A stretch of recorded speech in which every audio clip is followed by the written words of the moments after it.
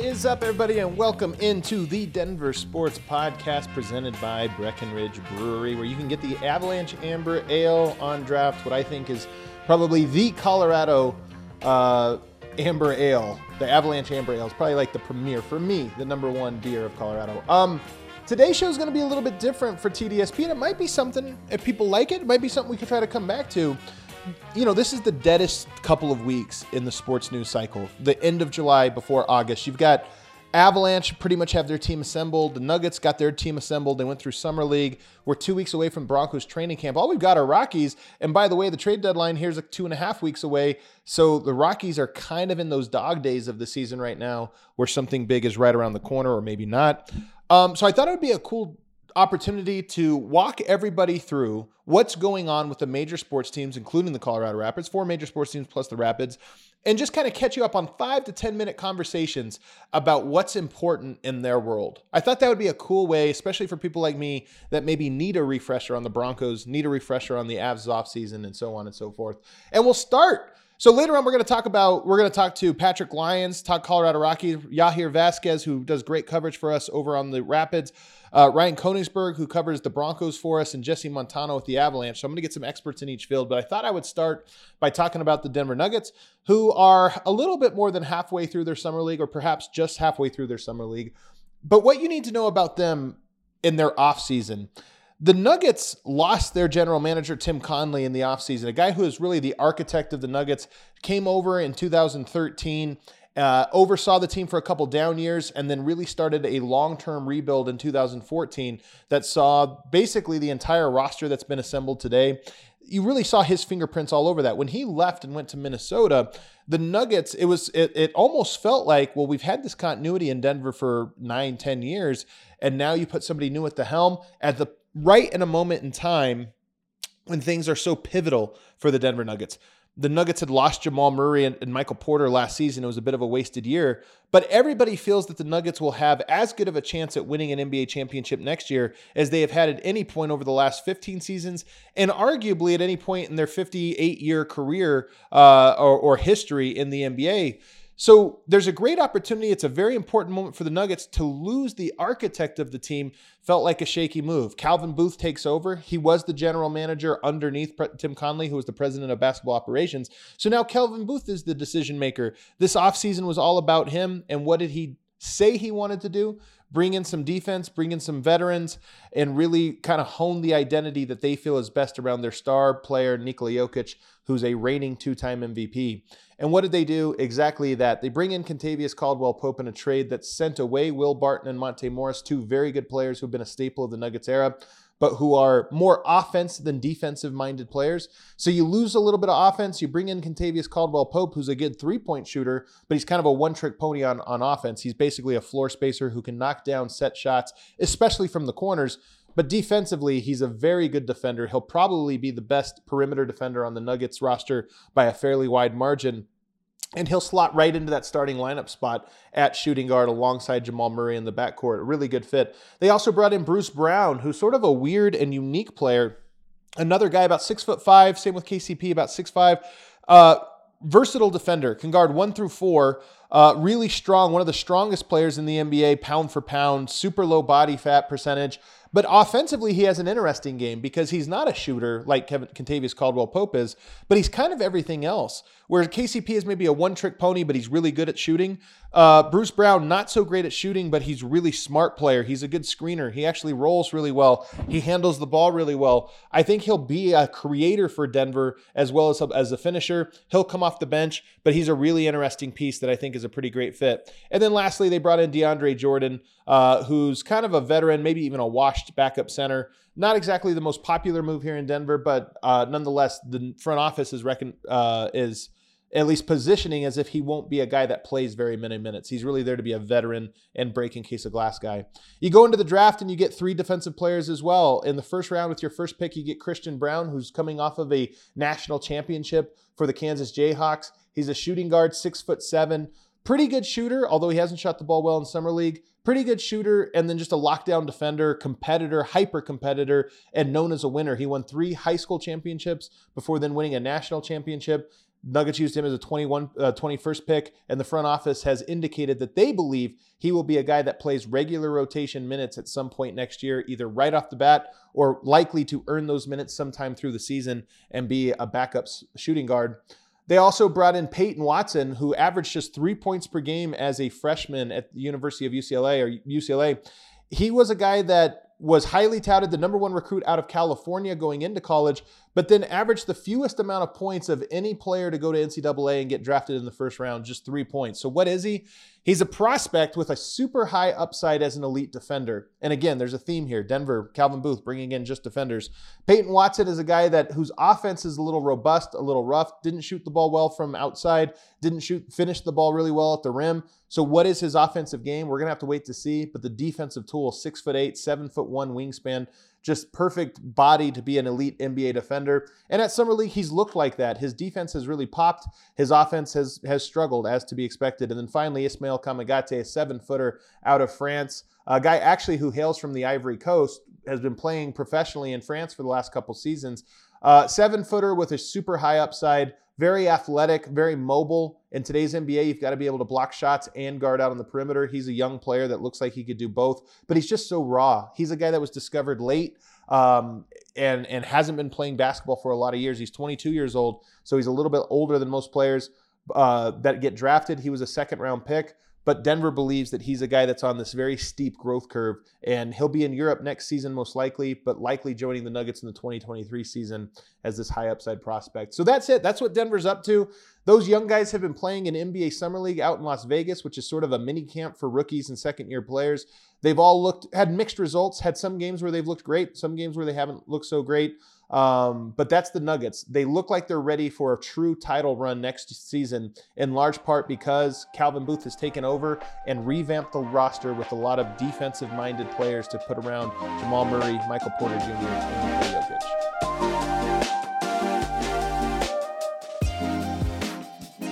All right, now we head over to the Colorado Avalanche, the Stanley Cup champion Colorado Avalanche. And to help me talk about them, we bring in Jesse Montano of DNVR Avalanche. Jesse, what's happening?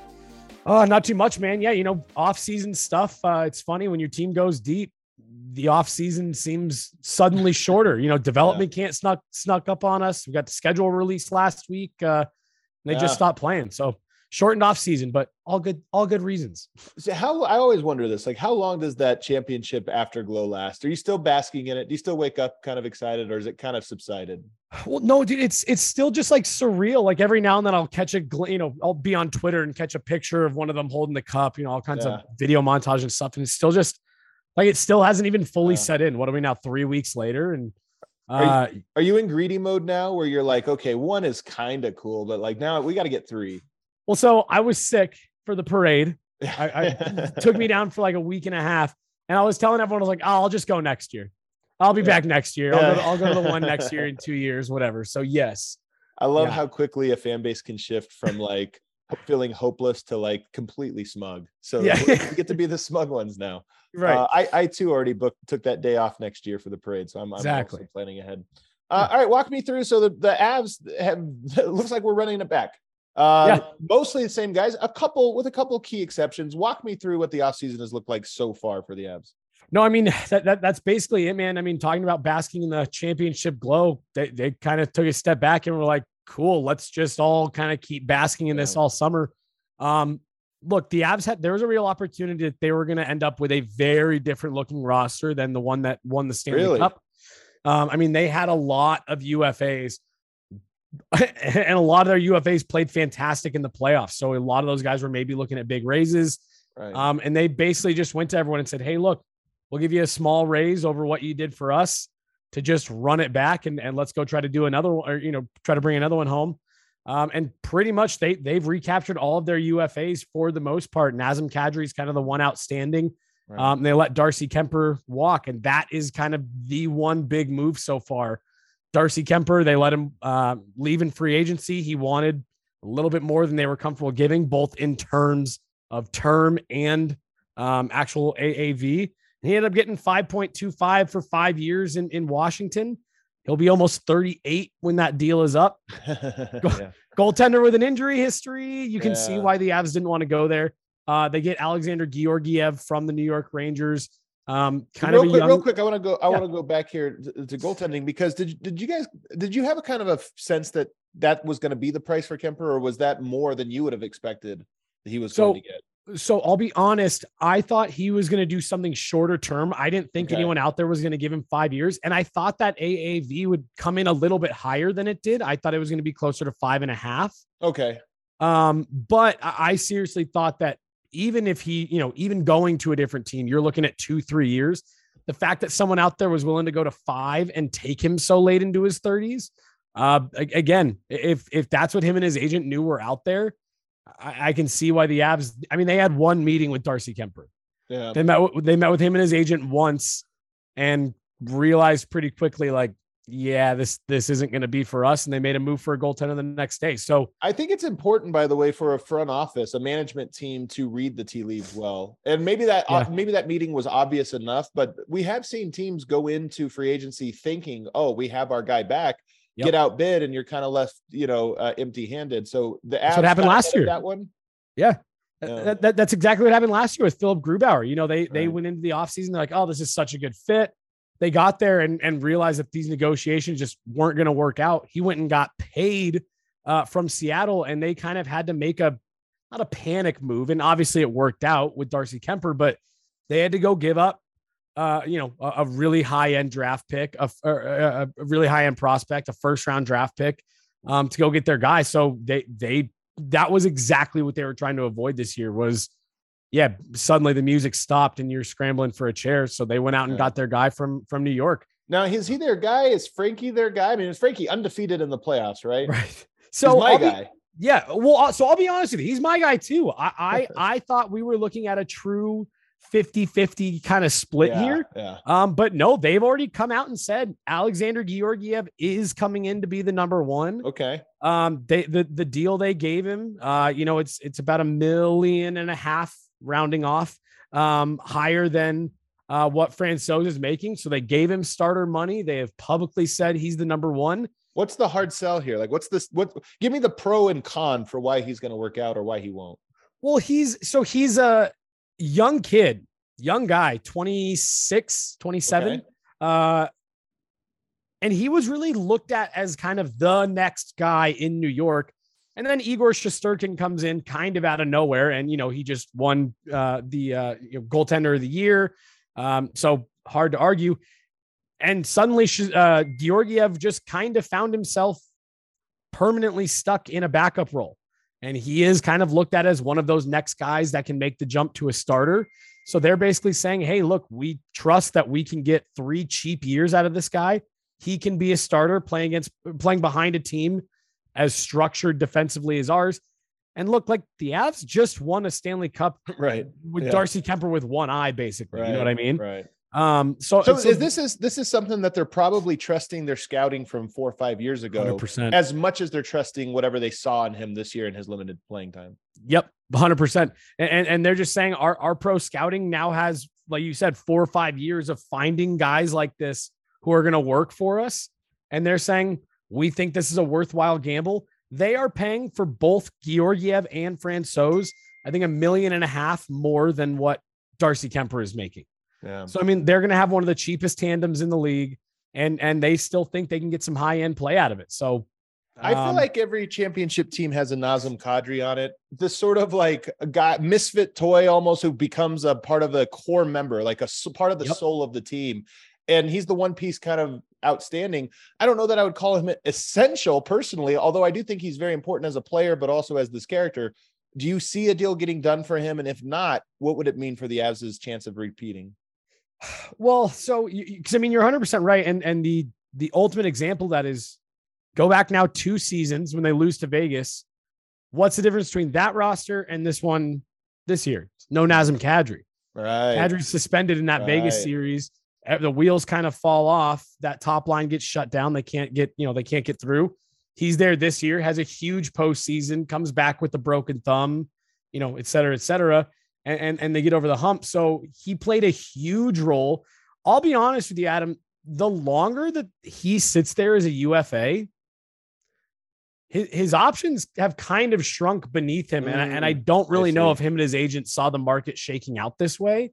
There were a lot of teams who kind of just said, we're not going to wait around, kind of what the Avs did in net. We're not going to wait around and risk being, the last one at the dance.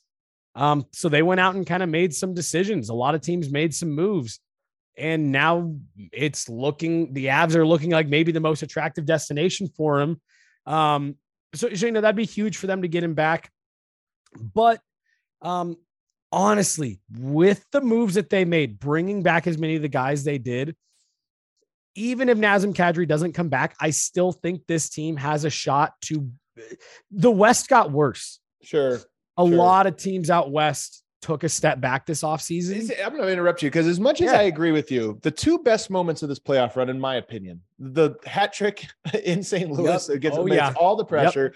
And then the game winner in OT, which is also another 100%. Kadri moment. Like there are value, like what is he in aggregate? And then is this a guy that just seems to step up in the big moments? And like, to me, that's what this guy was. That 100%. Hat trick to me, especially when he called it out beforehand, just kind of said, hey, we're counting here. Just keep count.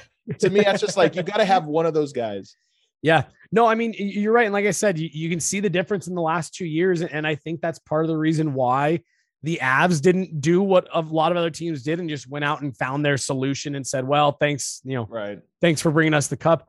I think they understand exactly what you're saying. Like, it's not a coincidence that, like you said, arguably the two biggest moments of this run both come off the stick of Nazem Kadri.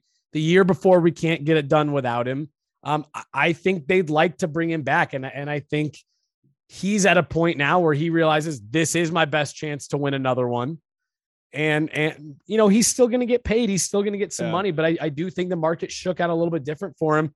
And to answer your question, whether it's Nazem Kadri or another guy, you do need a guy like that. Right. You need a guy like that who isn't Nathan McKinnon. He's not Cale Makar.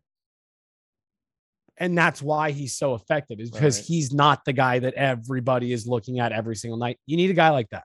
Yep. No question about it. Well, we're 2 weeks away from the baseball trade deadline. We're 2 weeks away from Broncos training camp. If the Avs can accomplish getting Kadri back and maybe even getting an extension here from McKinnon before we turn our attention over to Broncos, I think that would be a great way to kind of end this deep off season of sports. Jesse, thanks so much for hopping on with me, man. Dude, no, I appreciate it. Anytime you need, always love chatting with you. That's Jesse Montano from DNVR Avalanche. You can catch the DNVR Avalanche podcast, of course, 5 days a week. The action never ends at DraftKings Sportsbook, especially this summer. With tons of ways to bet on all your favorite sports, you can fuel your fandom and feel the heat of the season like never before. Plus, right now, DraftKings Sportsbook is giving new customers a risk-free bet up to $1,000. That's right. Make your first bet up to $1,000, and if it doesn't win, you'll get another shot to cash in.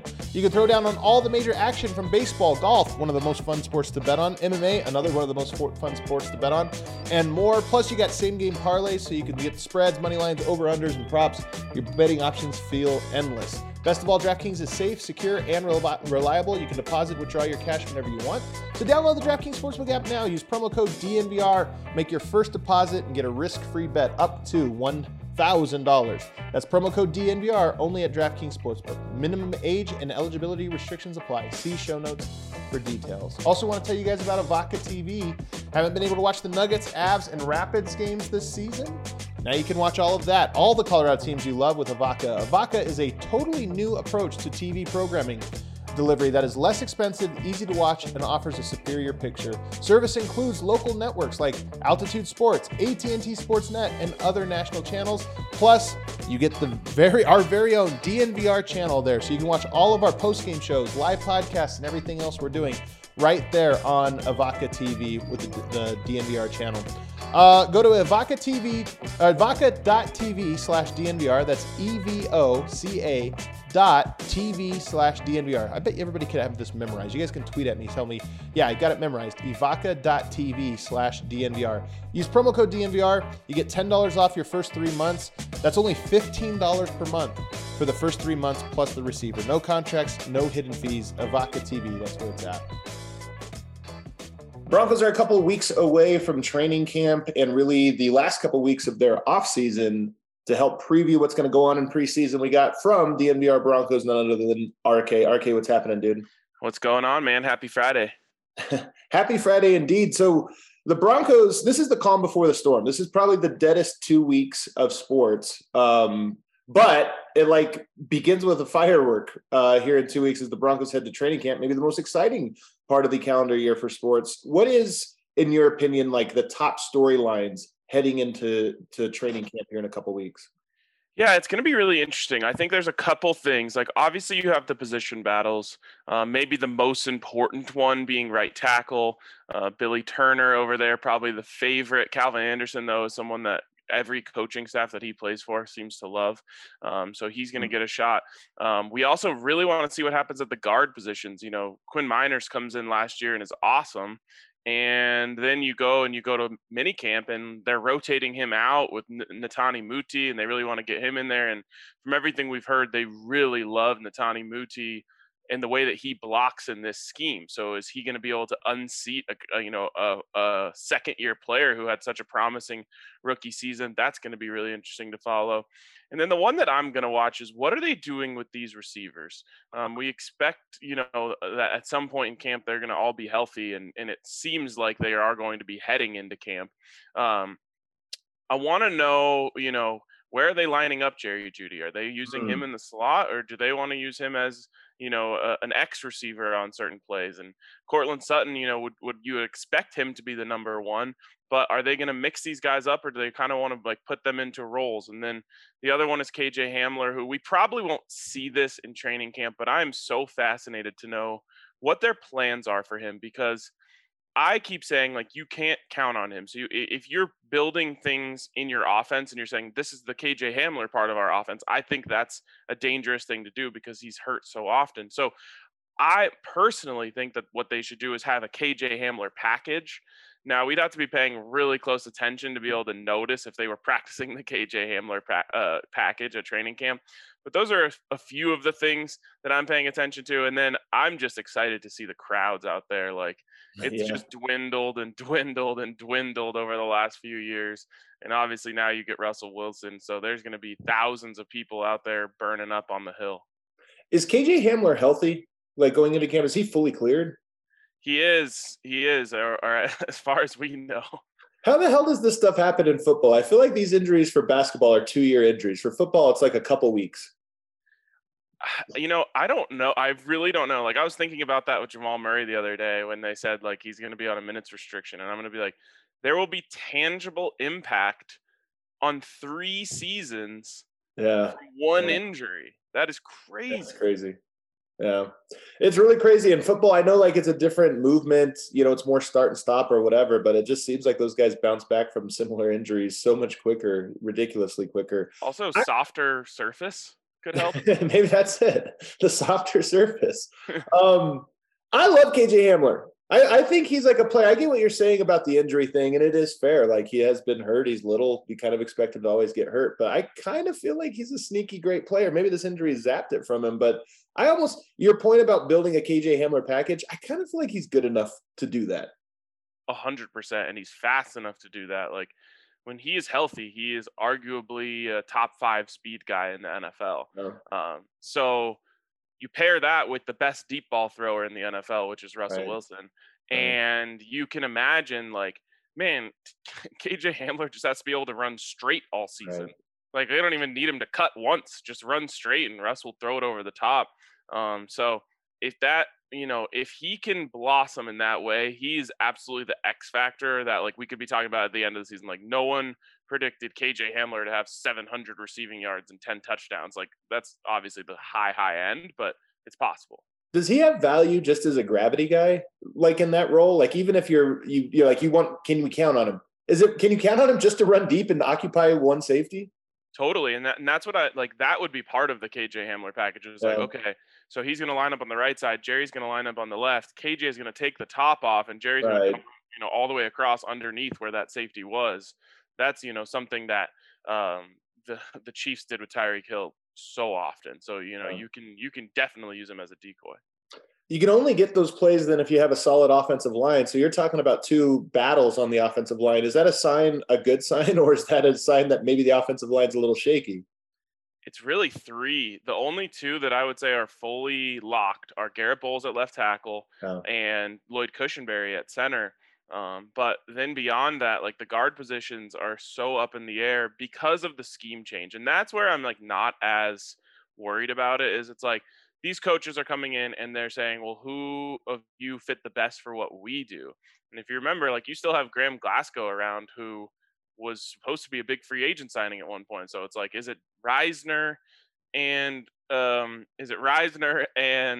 Meinertz, like I would predict, or is it Moody and Glasgow? Like there's a bunch of combinations of players who you like I feel comfortable with those guys, some better in run blocking, some better in pass blocking, and that'll also be kind of telling as to what they're expecting to do with this offense based on who they choose. Interesting. And then your last point I love about the crowds. It's such an underrated thing, but excitement for the Broncos had really waned over the last several years. I feel like there's a little jolt in the arm every single year. Last year, a little bit of a hot start. So you're like, okay, are we buying it?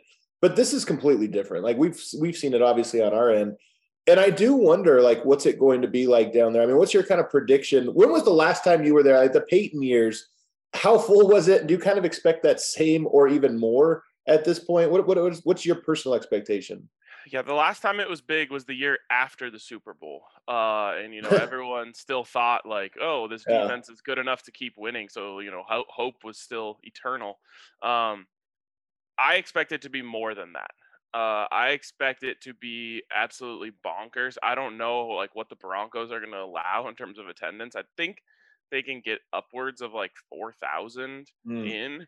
And I think you get that every day, regardless, like Monday, Tuesday, and then the weekend ones, I think are just going to be overflowing. So it's going to be exciting. I encourage people to bring lots of water and if they let you bring in water, hopefully, and sunscreen, because there's absolutely no shade to be found anywhere over there.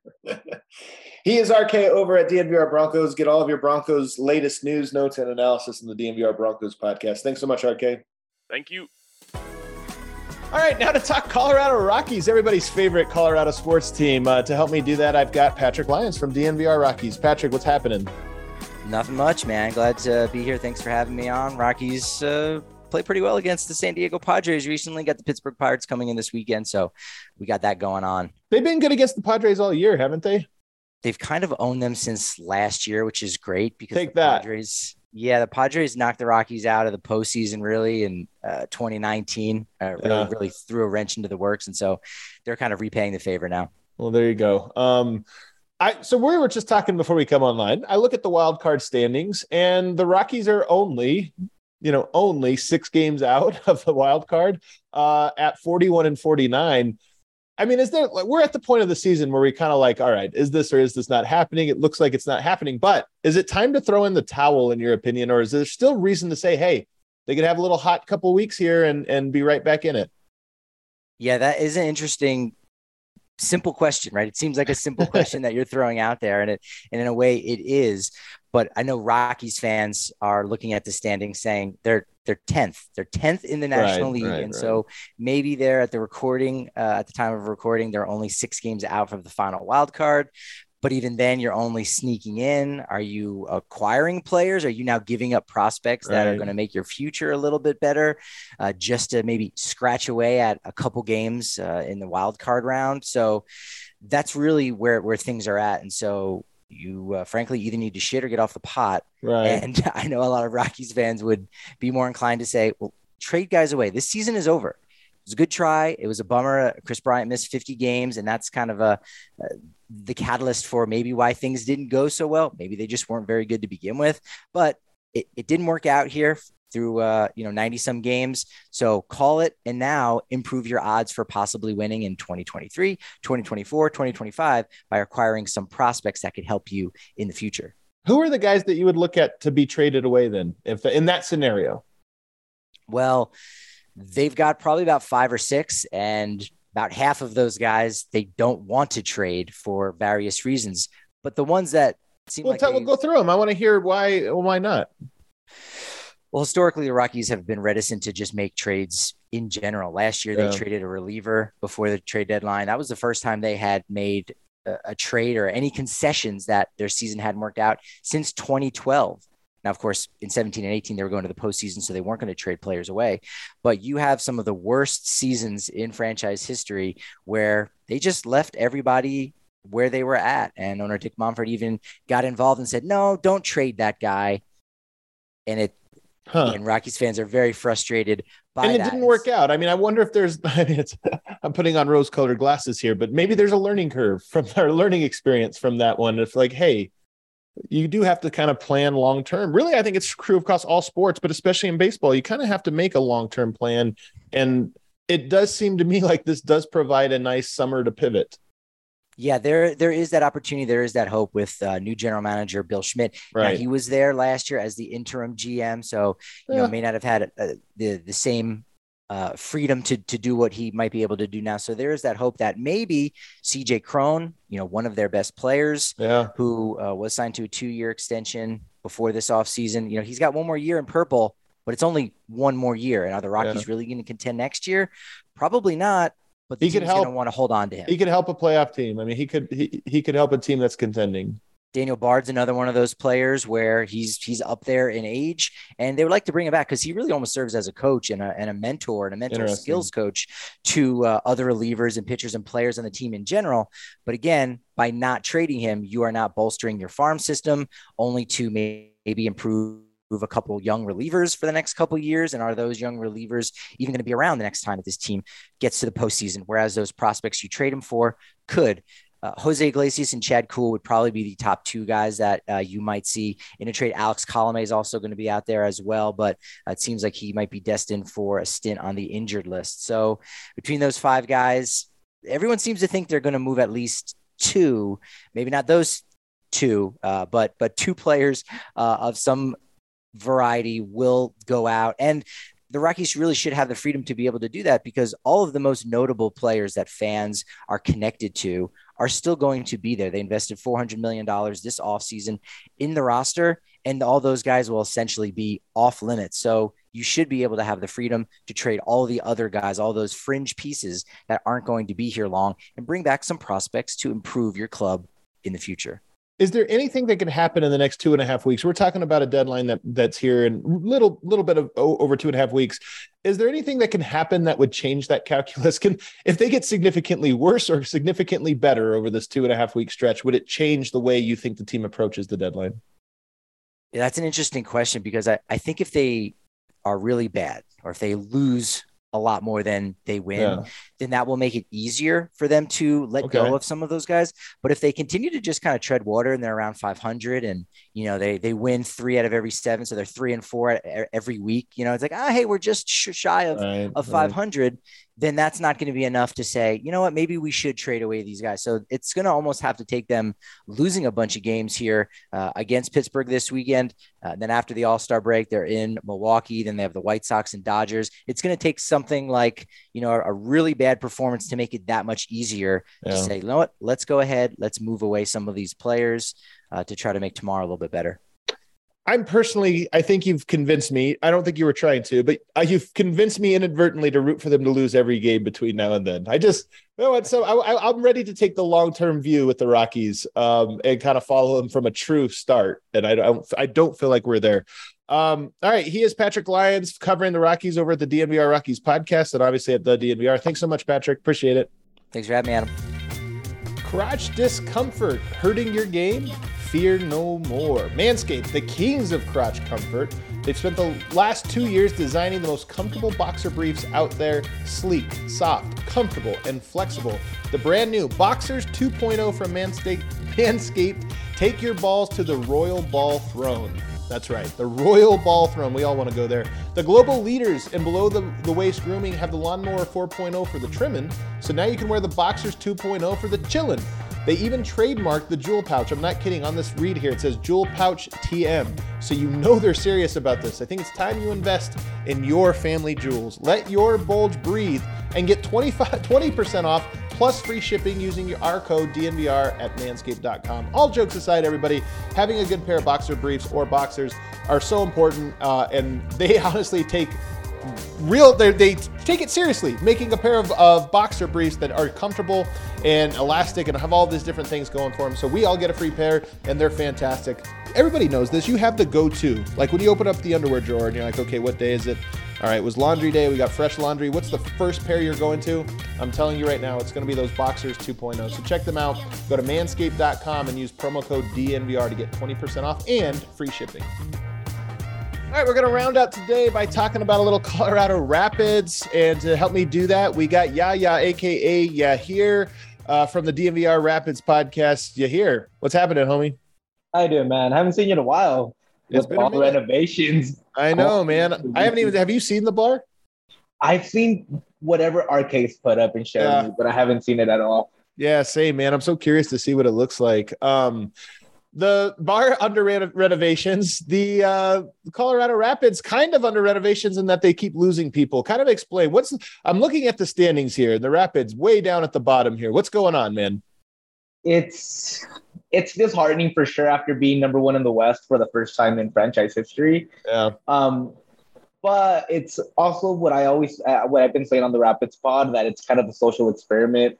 Last year was, what would the Rapids look like if everything went right? There was no injury issues, and they got every bounce go their way, and they were number one in the West. This year, it's like, okay, now let's see what the Rapids are if everything goes against them. Right. From bounces going the wrong way, mental mistakes. Yeah, it's like, and they're one of the worst teams in the West. Okay. So I think there has to be a little bit of regression with luck. There has to be a median here. They've lost their captain for a lot of the season in Jack Price. He's been injured. He controls that midfield. And they've also lost some key pieces like Cole Bassett and Kellen Acosta. And even Mark Anthony Kay, who was only around for a year, but he just left to Toronto. So that midfield has been in flux, which is what controls the game for the most part. And it also doesn't help that their DP striker, Sardis, hasn't been performing to the level he should, while their other striker has. But since the other guy has a higher ranking contract-wise, he gets the nod over the guy that's been performing better. So, is there hope for there to be a bit of a turnaround? I mean, we're still in the early days here, midpoint of the season, roughly. Like, is there still hope that the ship can be righted? Oh, definitely. There's a lot of there's a lot of optimism within me, and the Rapids fans are a little bit more down on the team. But I do think that the last couple of games, all year, they hadn't been able to come back and even tie the game. It's been 2 games in a row now that they've been down 2-0 and 1-0 and come out with a draw. They should have probably been wins, to be honest with you, because they outplayed the other team. But they're starting to show that mental grit that defined them last year. Okay. And I think there's a lot of hope for sure. In soccer, every win is worth 3 points, and every draw and tie is worth a point. So I think they're only 6 points or 7 points behind the 7th spot in the West, which is the last playoff spot. I think so. Okay. So 2 wins. All it takes is 2 wins and maybe a collapse from one of the teams in the playoff spots for them to reach the playoffs. And once they're in there, it's off. At the MLS is super fluky when it comes to the playoffs. Last year we had 2 4 seeds going at it in the final. So how much of the season is left? Like, where are we at? About the midway point. So like we're right about the midway point. There's I think 13 games left, which is right in the middle. So they kind of have to perform like a top 3 team in the West over the back half to kind of make up for being a bottom 3 team over the first half. Yeah, for sure. They really do have to step it up. They have to start finding the rhythm. And you can start seeing it little by little how they've been playing. They've missed some key opportunities in scoring chances. But they're definitely starting to pick it up. They're starting to finish. They're starting to communicate a lot better. They're, how I said, the mental grit. It's coming back slowly. And they have a great coach who I thought should have won Coach of the Year, or at least been a top 3 candidate last year. Oh, well, there you go. What are the upcoming games? Anything right on the horizon for the Rapids? So this Saturday, which is tomorrow, they get to play LA Galaxy. They have a 7-match unbeaten streak against them, 5 wins and 2 ties. So something has to give. Either they have to get a win or it's probably going to be a tie. But and then after that, that's one of the teams, by the way, that's ahead of them in the standing. That's like a team they're competing with for this playoff spot. Yeah, but the one thing about LA, they're in like extremely similar spot as the Rapids. There's a stat in the MLS which is expected goals. So it's just how many chances you create and how many goals you should have made. You should have had throughout the game. And the Rapids are one of the highest teams that just don't finish their chances. Well, LA Galaxy is the second highest, right behind them. Okay, all right. So something has to give. Either it's going to be one of the most exciting scoreless games you've ever seen, or the Rapids might come out and just blow them out. Well, there you go. That seems like a big one. Yeah. And when is that game? This Saturday, so it should be July 16th. All right, this Saturday, big game for the Colorado Rapids. Yahir, thank you so much for joining us. He is Yahir. He is on the DNVR Rapids podcast. You can check him out with post-game shows and everything else. Thanks, Yahir. Thanks for having me on, Adam. So that does it for your news around Denver sports. Hopefully that gave you a little bite-sized overview, skin-deep overview of what's going on with the major teams. As I mentioned, we're entering the deadest 2 weeks of the sports calendar year. We still got baseball going on. We got some golf stuff going on. But Broncos, Avs, Nuggets, all kind of either right at the end of their offseason or at the very beginning of their offseason. But that only lasts for a couple weeks. Come August, Broncos are in training camp and this town is going to come alive. Thanks for tuning in, everybody. If you enjoyed the show, don't forget to hit subscribe button on the Denver Sports Podcast. We do it different every single week, hopefully keeping it fresh and having some great conversations. And if you wouldn't mind leaving a 5-star rating and review. If you leave 4 stars, what are you doing? You're doing your life wrong. 5-star rating and review. Maybe say something nice about DNVR if you feel so inclined. Have a great weekend, everybody.